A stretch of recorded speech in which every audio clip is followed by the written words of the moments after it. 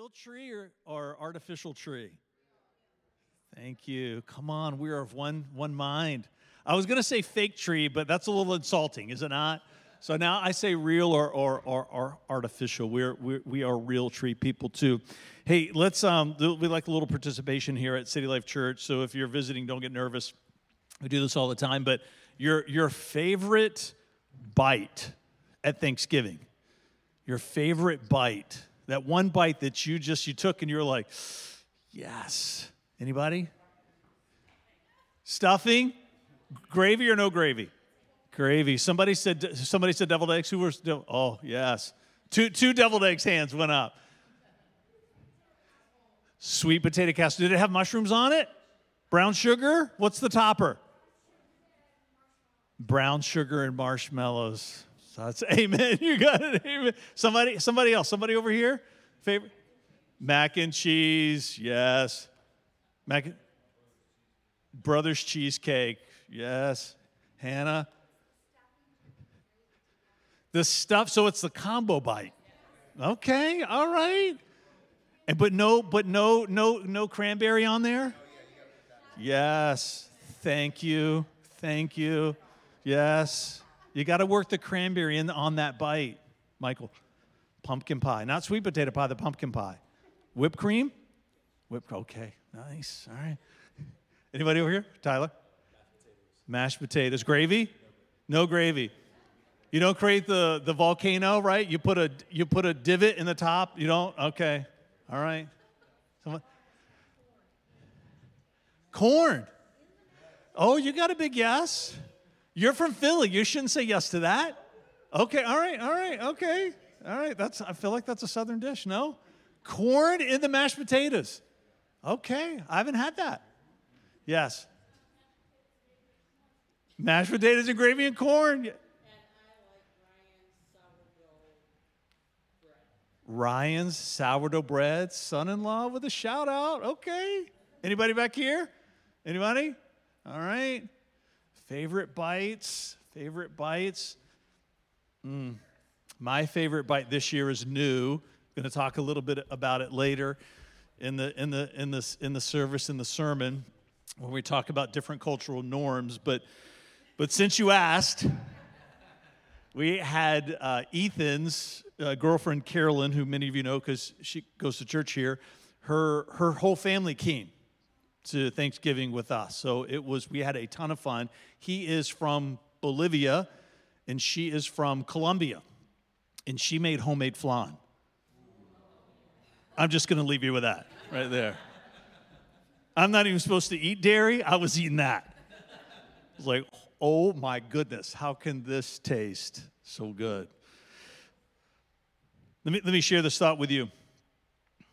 Until the variety we love to celebrate at our table extends beyond the food we eat, we will never be the credible witness for the gospel that people crave. Until the variety we love to celebrate, right? Even as you're hearing people share their favorite bite, at least once somebody said, oh, I need to try that. Right? There's something about us, right? Our palate, we want all those different flavors. But until the variety we love to celebrate at our table extends beyond the food we eat, we will never be the credible witness for the gospel that people crave. Tonight's our last night in the story series. I just want to plug this resource one more time. If you don't have it, it's a must-have for your home. It's the Bible written in a novel form, but it only uses actual text. There's nothing added in. So it is a little bit abridged, so it's not your study Bible, but it is a tool for study to familiarize yourself with themes throughout Scripture and then help you see how a lot of those themes and stories connect, especially from the Old to the New Testament. It's been such a good resource for us to introduce to the church and such a good series for us. And so if you don't have that, we want to invite you to check that out. Hey, I want to just throw this up here. We're going to be talking about, obviously, diversity tonight, but we have 4 core values for us as a church that are important to us, that matter to us. The first one is this, is ministry, our best effort, is that if you have a church that you call home, and I love talking about churches that you call home, especially on holiday weekends, because oftentimes there are people here who are not from here, and that we hope something that we say is going to inspire you to get more involved in the church where you are. And so if you have a church that you call home, you should be able to answer this question. How are you serving in a meaningful way the people in the church that you call home? Right? If you have a church that you go to, if you have a church that you attend, if you have a church family, you should be serving that family in a meaningful way in some manner. Our best effort. Generosity, our boldest gift. If you believe in the biblical principle of tithing like I do, you should practice it because you believe in it. If you don't believe that tithing is for today, that was an Old Testament principle, then you at least have to buy into the principle of sacrificial giving, right? And so if we buy into, those are our only 2 choices, one of those 2, that all of us should have an outflow of generosity from our lives to the church that we call home, our boldest gift. Community, our strongest bond, right? If you show up to church late and you leave early, and then in a few months, you leave that church because you say to yourself, I just never felt connected there.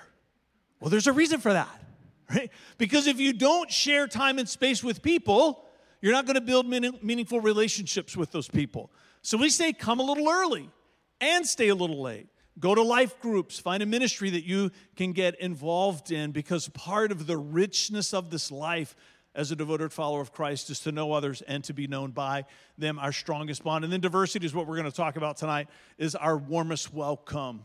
Our warmest welcome to people, even if we have ideas and beliefs and thoughts that are irreconcilable, our relationship can still be reconcilable. See, diversity is not assimilation of thought and belief.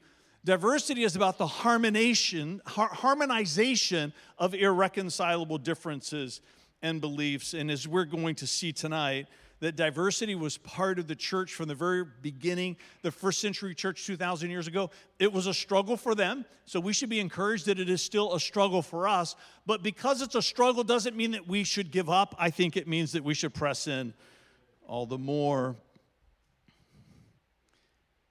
When people are new to City Life Church, there are two things that people say. They say other things, but the 2 things that are the most common, they say it's one of the most welcoming churches I've ever been to, and I feel like that's been a part of our church from the beginning. But then the second one is this: they are struck by the diversity that they see in the room. They say they're not sure they've been in a church setting where people are so different from one another. And that's true because we make it a value. It's true because we practice it. And it's true because it's a safe place for people that view life differently from one another. As you read in the book of Acts, right, we got Matthew, Mark, Luke, and John, the 4 Gospels that give us the story of the life of Jesus. And then one of Jesus's declarative statements as to why he came. He said he came to build his church and that the gates of hell would not prevail against it in Matthew 16. And then the book of Acts is called Acts because it is the Acts of the Apostles. And one of their first acts was to birth the church. And as you read in the book of Acts, you cannot miss that all 4 of these values are present. That even in the early church, you see they were people of ministry, people of generosity, people of community, and they were most certainly a people of diversity, and we want to replicate that here today in Newport News. So why diversity matters? Somebody say amplified.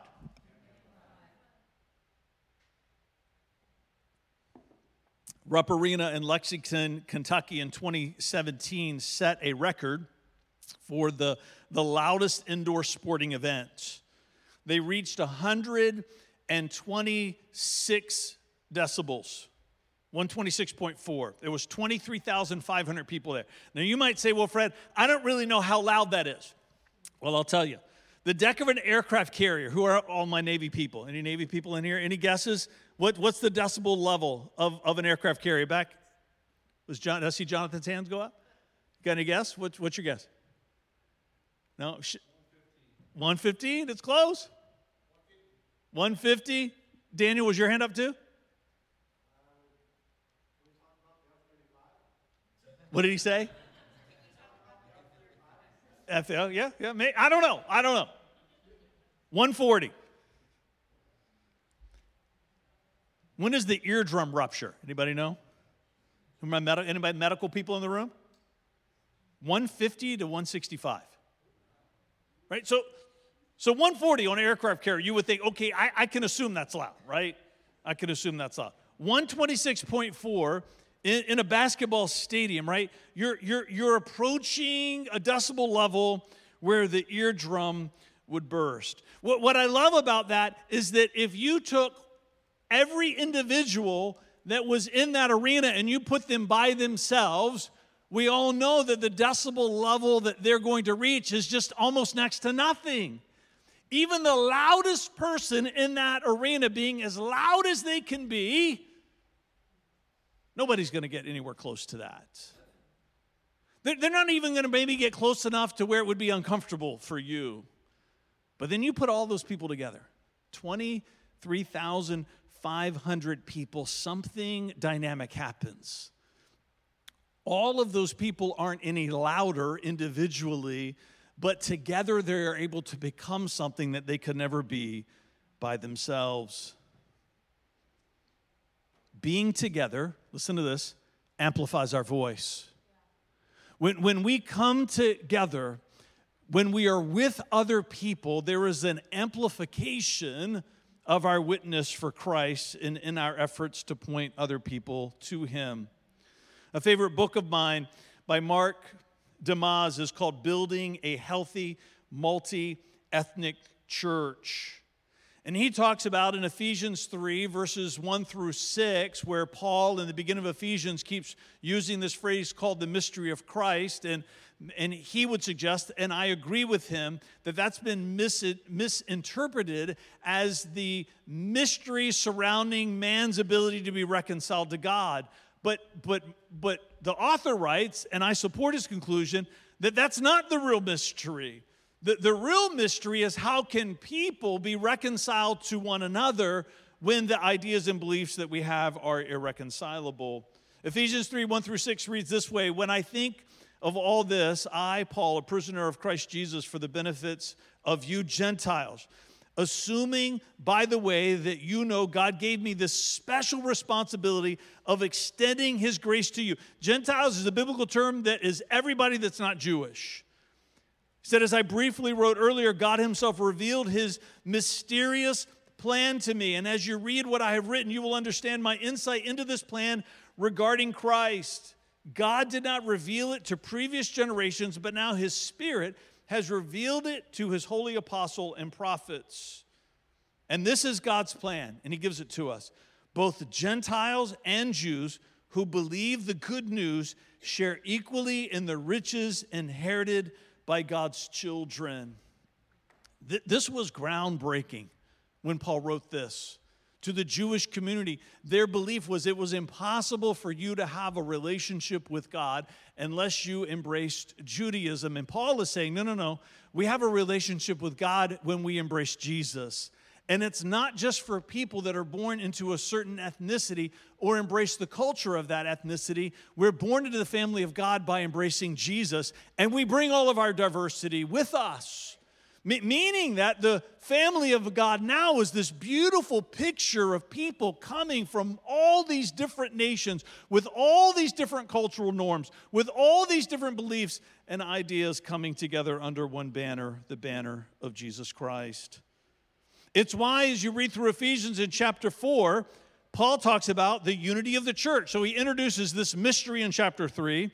You get to chapter 4, he talks about the unity of the church. Then in 5, he pivots to the unity of the home.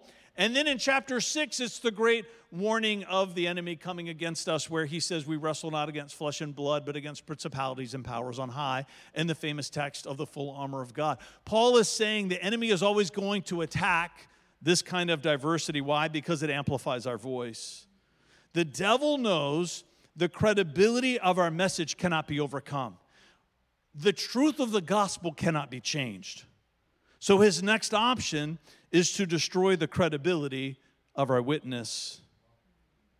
Revelation 12:11 says this, and they defeated him by the blood of the Lamb, which cannot be changed, and they did not love their lives so much that they were afraid to die. Now we understand part of this is martyrdom, physical martyrdom, which doesn't mean as much to us in a nation that believes in religious freedom, but it certainly means something to people around the world still today. We know martyrdom was part of the biblical narrative, and it is still part of certain countries today, but not so much for us as a physical death. But can I just suggest to you that when the Holy Spirit inspired John to write these words about loving not our lives even unto death, he wasn't just talking about a physical martyrdom. He was talking about a willingness for us to die to ourselves for the sake of other people. A willingness to lay our lives down for the benefit of someone else, whether they think the way we do or not. Revelation 2:2-4. As we know from the beginning of Revelation, it is a series of letters to different churches that John was a bishop over. And listen to what he writes here. He says, I know all the things you do. I have seen your hard work and your patient endurance. I know you don't tolerate evil people. You have examined the claims of those who say they are apostles but are not. You have discovered they are liars. You have patiently suffered for me without quitting. But I have this complaint against you, that you don't love each other as you did at first. John's saying to them, you cannot let go of this willingness to devote yourselves to one another, even people that you disagree with. Because this diversity, this coming together, a group of people under the banner of Christ, even though we might have different cultural banners, we might have different political banners, we might even have different doctrinal banners. But when the world from the outside looks in and sees a group of people that have irreconcilable differences, walking in reconciled relationships, how many of you know it amplifies our voice because we become a credible witness? How diversity is achieved? Somebody say recognized.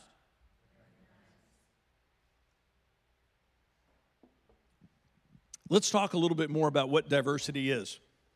Because I think sometimes when people think diversity, they only think diversity by way of ethnicity, but we think diversity is much broader than it. It's included in that, but it's broader than that. There's a list that's going to come up on the screen. It's in two groups because it's a longer list. The first one is personalities, right? There's all kinds of personalities tests that you can take. If you've lived a little bit of life, at some point you realize that people are different than you are. I mean, not in a good way, because it would be better if they were like you. Right? When you get married, you realize there are differences, personality differences. God shapes us in different ways. There's Enneagram, there's Myers-Briggs, there's Personality Plus, right? There's all different kinds of personality tests that you can take that help you understand who you are, help you understand how other people are. But this is part of what brings diversity to the world. And God gives you that personality. So some of life can help shape it to a degree, but we believe that the core of who you are, the personality, is part of what God put in you. Doctrinal beliefs, there's all kinds of, we believe that the Bible is divinely inspired, and we believe that it is infallible. But we believe that as people, we are the opposite of infallible. We are completely fallible, which means that all of us, no matter how good we think we might are in our interpretation of Scripture, none of us are completely right about everything.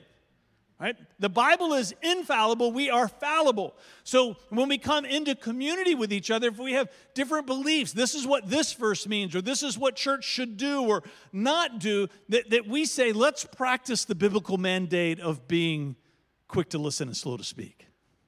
Let's practice this biblical mandate of being curious about what other people think and believe, and then we might find that maybe there are some things that we need to let go of. Or it might be that we find there's room for both of our beliefs to exist together. Spiritual gifts. We talked about that with the baby dedication. There's all kinds of spiritual gifts that God's going to impart. We're born with some of them, but we also believe that some things are imparted to us. Paul talks to Timothy about a moment where he was prayed over and spiritual gifts were imparted to him. So we believe in this idea of coming together corporately as a church family at important moments of our lives, and that gifts are imparted to us to enable us to do the good works that he's called us to do. There's worship preferences. I grew up in the Episcopal Church. It was very different than City Life Church. But when I go back into those types of settings, can I just tell you, worship there is still just as meaningful for me as it here now. It's different ways for me to find a moment of expression to my God. Can I just say, if you've not found your comfort level yet with expressing worship to God, you find it. Let that be one of the things that you're looking for in 2024. There is something about your physical body having a reflexive posture drawn into worship as you're awakened to the Spirit of God. Right? In the same way that when you were a kid and you went for your physical and they hit your knee, right? Your patellar reflex and your leg just goes out. Right? May it be there's something inside of us that when we realize that we're drawn into God's presence, there's just something reflexive about us that begins to posture in a place of worship. Worship preferences, politics, yes. Can I just tell you, if you believe that you're always right and everyone else is always wrong, that's my definition of a modern-day Pharisee. If you believe that Jesus is only ever on your side and he's never, ever on anybody else's side, those are the people that we read about in the New Testament where Jesus was constantly saying to them, woe unto you, right? All of us are fallible. There has to be a willingness for us, no matter how impassioned we are in our politics, and I don't think there's anything wrong being impassioned with your political views and your political perspectives, as long as we remember that Jesus said that one day heaven and earth is going to pass away, which means that everything about this world is one day isn't going to matter anymore, and that we're all going to be under one anthem and one banner and one crown and one king, and that's Jesus. And we're going to be there with people who voted differently than we did here, right? So let's make room for one another. Next one, ethnic cultural norms. That's what I was going to talk to you about, flan. And then I withheld a little bit. She also brought arroz con gandules. I know I'm not saying that right. Is that close? Yes, it is a rice dish that will change your life. And she doesn't make it with the Goya season packet that we do, right? In our home. Everything's fresh. So our Thanksgiving dinner was changed forever, right? There's all types of ethnic cultural norms. The boys had a bunch of friends over last night, and they had a campfire in the fire pit, right? They're going out for a campfire. We're going to bed. You cross the threshold of age, right? When you're going to bed when the campfire starts, and so one of the young guys that was there, I said, Kobe, tell me what your favorite bite was, right, for Thanksgiving. He said, it was the collard greens and the beets, and I said, my family is way too white because I need collard greens and beets in my life. So we're working out a deal where next year for Thanksgiving, I'm going to pull up to their house, and his mom's going to give me some collard greens and some beets. Right? There's ethnic cultural norms. There's things that are a part of us that matter to us because of our ethnicity. Right? Let's make room for and celebrate the uniqueness. Right? What's heaven going to be? Every tribe and every nation and every tongue. There are generational values that you have because of the generation that you were born into. And it has nothing to do with you being right and everyone else being wrong. You can't control the generation you're born into. This is, right, some of these lists you choose, but a lot of this list you don't pick. God picked what generation you were going to be born into and generational values that you have. We were having a conversation the other day at our table over, was it AirPods? It was AirPods. And they were saying that, they said, Dad, any type of AirPod that's not an Apple AirPod Pro is not socially acceptable. And I said, I made this face because I'm almost 57, right? I'm like, I don't even know what that means. And of course, why would that matter? But when I was their age, you better believe there were things that mattered to me like that, right? They're just generational norms. Just every generation has things that are important to them.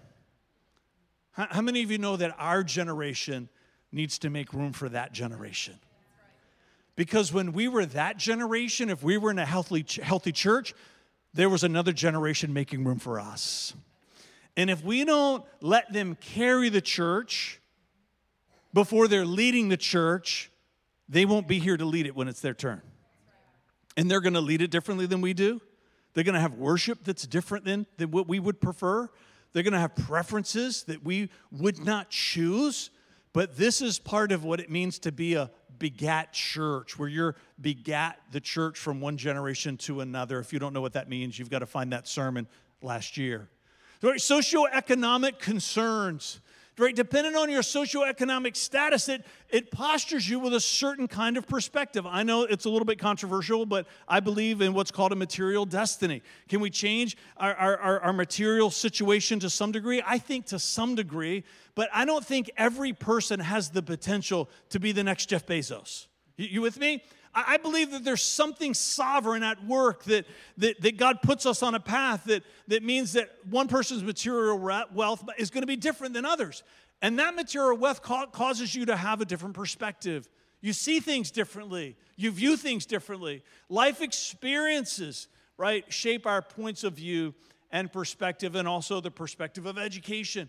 Depending on the education that you have, oftentimes dictates how you see things in life, right? So when we say diversity in our church, we mean at least this list, and we know that list could be bigger. It's making room for one another. And when we do, we amplify our voice.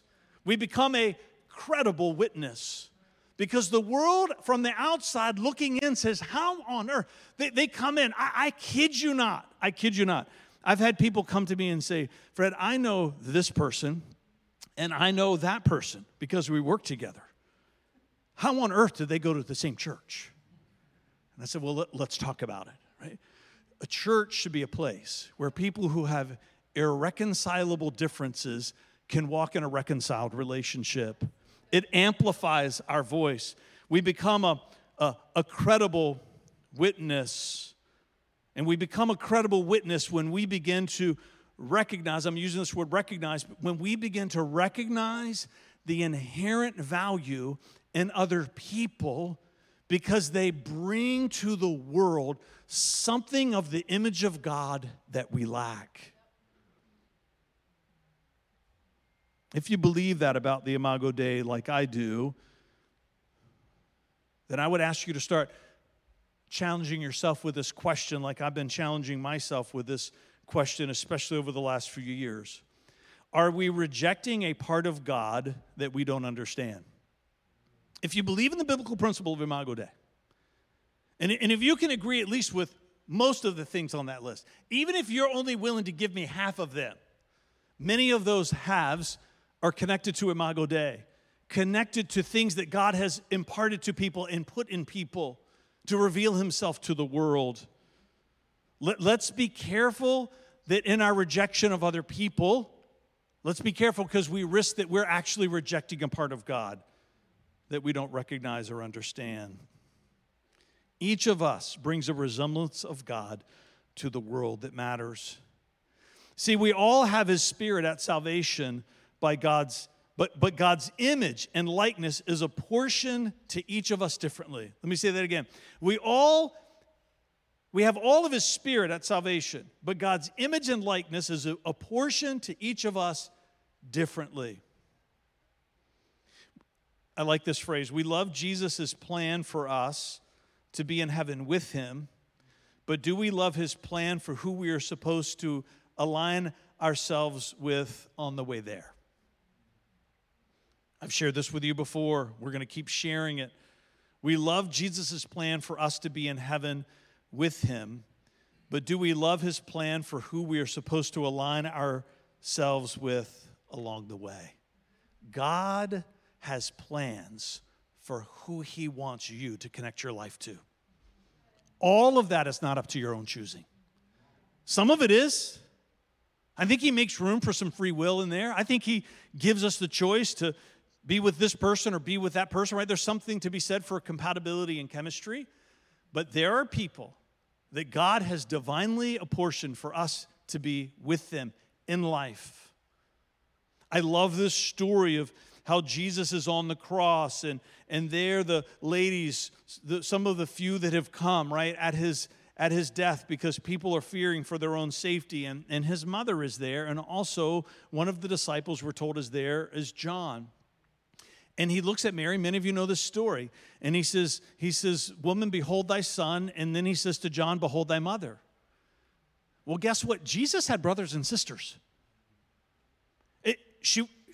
It wasn't as though, we know Joseph is out of the picture. It wasn't as though Jesus was her only son, and now she's going to be left alone in the world, so he wants someone to care for her. No. She has other children, but yet he says to her, "This is now your son." Guess what? John has a mother. And do you know what? His mother was there. I'm just saying, I don't know how that conversation went.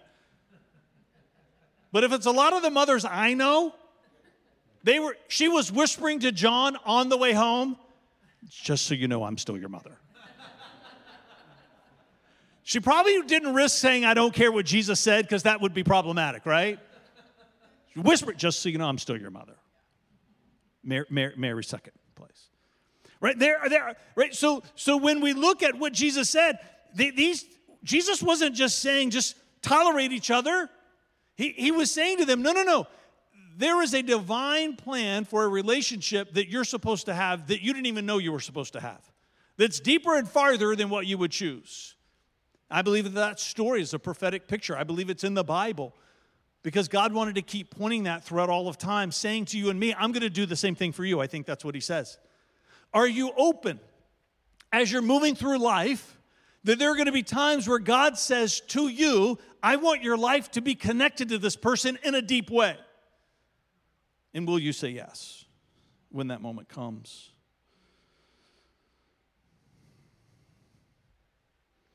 When diversity is working, somebody say contextualized. Madeline, I don't think we're not going to do a song at the end. We'll do keys for a welcome home, but no song. Contextualize. Let's bring them all together. Amplified is us being a credible witness. Amplified means that when the world from the outside looking in and sees people that have irreconcilable beliefs and irreconcilable ideas walking in reconciled relationship, it amplifies our voice because we become a credible witness. And as we become a credible witness, diversity begins to work because as we look into the room, we begin to see the inherent value in other people, even other people that irritate us, even people that we disagree with, because we recognize they carry something about God. We recognize the inherent value in them. Contextualize means that we are willing to acknowledge that there is a certain way that we're going to have to communicate the gospel to them in a way that they can understand that might be different than us. Acts 2:21 says this, if you don't think contextualizing the message of the gospel matters, then you've never spent time talking to a missionary or likely have never been on a missions trip. Can I just tell you, going on an overseas missions trip is one of the most impactful things that you will ever do as a devoted follower of Christ. Not only will it give you a profound sense of appreciation for what you have when you spend time in a third world country, which is often where we go as a church for that reason, to have that impact on you, but you begin to realize that people need to hear the gospel in a way that they can understand it. It's interesting, one of the big complaints that religious leaders of Jesus' day had was the way that he talked about God. Because he didn't talk about God in the way that they were used to. Because Jesus knew that sometimes people needed to hear it in a different way. So this idea of contextualization isn't about changing the message of the gospel, because that's unchanging. The message of the gospel does not change. But how we communicate it, it matters. It matters. The early church, they struggled with diversity. I'm not going there for the sake of time. You can download these notes if you want to. But in Acts 6, 1 through 7, we see there was this massive fight because Grecian widows were being neglected. Why were they being neglected? Because they were Grecian widows and they weren't the Jewish widows. So we see, right, racism and bigotry and prejudice right there in the early church. There was a fight. Acts 15, we see one of the great moments of a church business meeting in Acts 15. Yep, it's in the Bible. Because there were people that were teaching others. They're called Judaizers. You can't be a Christian until you first become Jewish. And so there was disagreements about doctrine and belief. That it was a big fight. They had to find their way through it. Galatians 2, 11 through 15, we see Paul confronting Peter. And we could keep going. We see that Paul and Barnabas have their own falling out. I'm not saying that the church is supposed to be without tension. Don't get me wrong. I'm not saying that the church is supposed to be without conflict. If anything, if you give yourself to the diversity that I believe the Bible calls for, you're going to increase the level of tension and multiply the level of conflict in your church. But what I'm going to tell you is that we will be better for it. We will be better because of it. So I'm going to give it to you again. Until the variety we love to celebrate at our table extends beyond the food we eat, we will never be the credible witness for the gospel that people crave.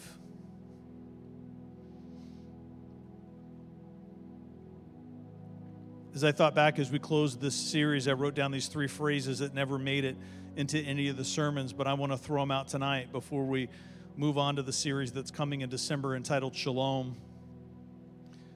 When I look at the life of Jesus, he saw the unseen, he united the irreconcilable, and he forgave the unforgivable.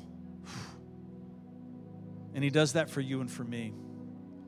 He saw the unseen, he united the irreconcilable, and he forgave the unforgivable. Stand with me as we wrap up our service tonight with what we call our welcome home moment. If you're visiting with us, this is something we've been doing every Saturday from the beginning of the year. Just setting aside a moment in time where we just talk about the gospel and what it is, both for your own understanding and edification and education, but also for people that maybe have never taken their first spiritual breath. People watching, part of our online community. All of us carry something deep inside of us. A desire for that first taste of flan. But even more importantly, to know God and to be known by him. There is a hunger in me and in you that's deep, deep, deep, deep inside that wants to know God and to be known by him, even if we don't even realize what it is. It's there. You were born with it, and you wake up with it every day.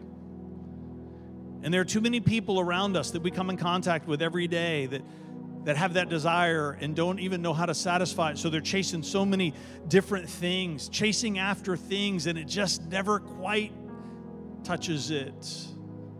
Because Jesus is the only one that can satisfy that thirst, can feed that hunger. And the Bible tells us that you and I, it's a dilemma. Because our greatest desire is to know God and to be known by him, but yet we're born into this world separated from him. And then all of our regrets, all of our mistakes, which we call sin, it keeps us separated from God. So we're caught in this place, right? Of we need to know him and to be known by him, but sin is this great barrier that cannot be overcome. But see, that's where Jesus comes in, and we're told that it's called the gospel because that means the good news. See, Jesus says, I can do something about that. Not only can I do something about that separation that you have between you and your Creator, but I can also do something inside of you. One of our favorite verses is 2 Corinthians 5:17 that says, if anyone's in Christ, they are a new creation. The old is gone and the new has come. See, a lot of those regrets that we have and those mistakes that we made, it's because we keep chasing these old desires. And Jesus says, I can give you new desires. I can give you a new heart to cause you to hunger after new things. And then this sense of separation that we have with God, Jesus reminds us that he took care of that on the cross. It's part of the gift of his sacrifice. When he died for you and for me 2,000 years ago, he died for the forgiveness of sin. So when we have this sense of that there's no way God could ever forgive me because you don't know what I've done, then I would say then you've yet to understand and fully grasp what Jesus did for you, because there is nothing that he cannot forgive. There is no sense of shame that he cannot heal. And not only is his forgiveness for everything that we've done, he says it will cover all the mistakes that are waiting for us, because we know that they will be many. So that one day when we stand before God on that fateful day when our lives come to an end and we give an account for our lives, we don't have to fear condemnation in that moment. That we can step into that moment with the humble hope that there's an invitation into eternal life because we made a vow of devotion to Jesus. We're telling that story every Saturday in 2023. We've been telling it. We've been telling it because we want you to know. We want you to hear. And in hearing, something stirs inside of you. If you've never made a vow of devotion to Christ, you feel it even now. There's something inside of you that resonates with the truth of what I'm saying. So I'm going to invite you to bow your heads again just to create a moment of privacy. I'm not going to ask you to do anything else. We're not that church that tricks you into doing 14 other things. This is just between you and God, right? Just between you and God. But as you look back over the story of your life, if you can't find a moment in time where you've made a vow of devotion to Christ, I'm just going to invite you to slip your hand up where you are. Again, I'm not going to ask you to do anything else. This is just for you to take a step towards him as he's taking a step towards you. Father, we pray for people in this room, people that are part of our online community, who've yet to experience what it means to be welcomed home to the family of God. People who, as we like to say, have yet to take their first spiritual breath. People who have yet to make a vow of devotion to Jesus. We pray that through this holiday season that they're going to find themselves in a moment of surrender to you, embracing all that you have and all that you've created them to be. In Jesus' name, come on, and everybody said together.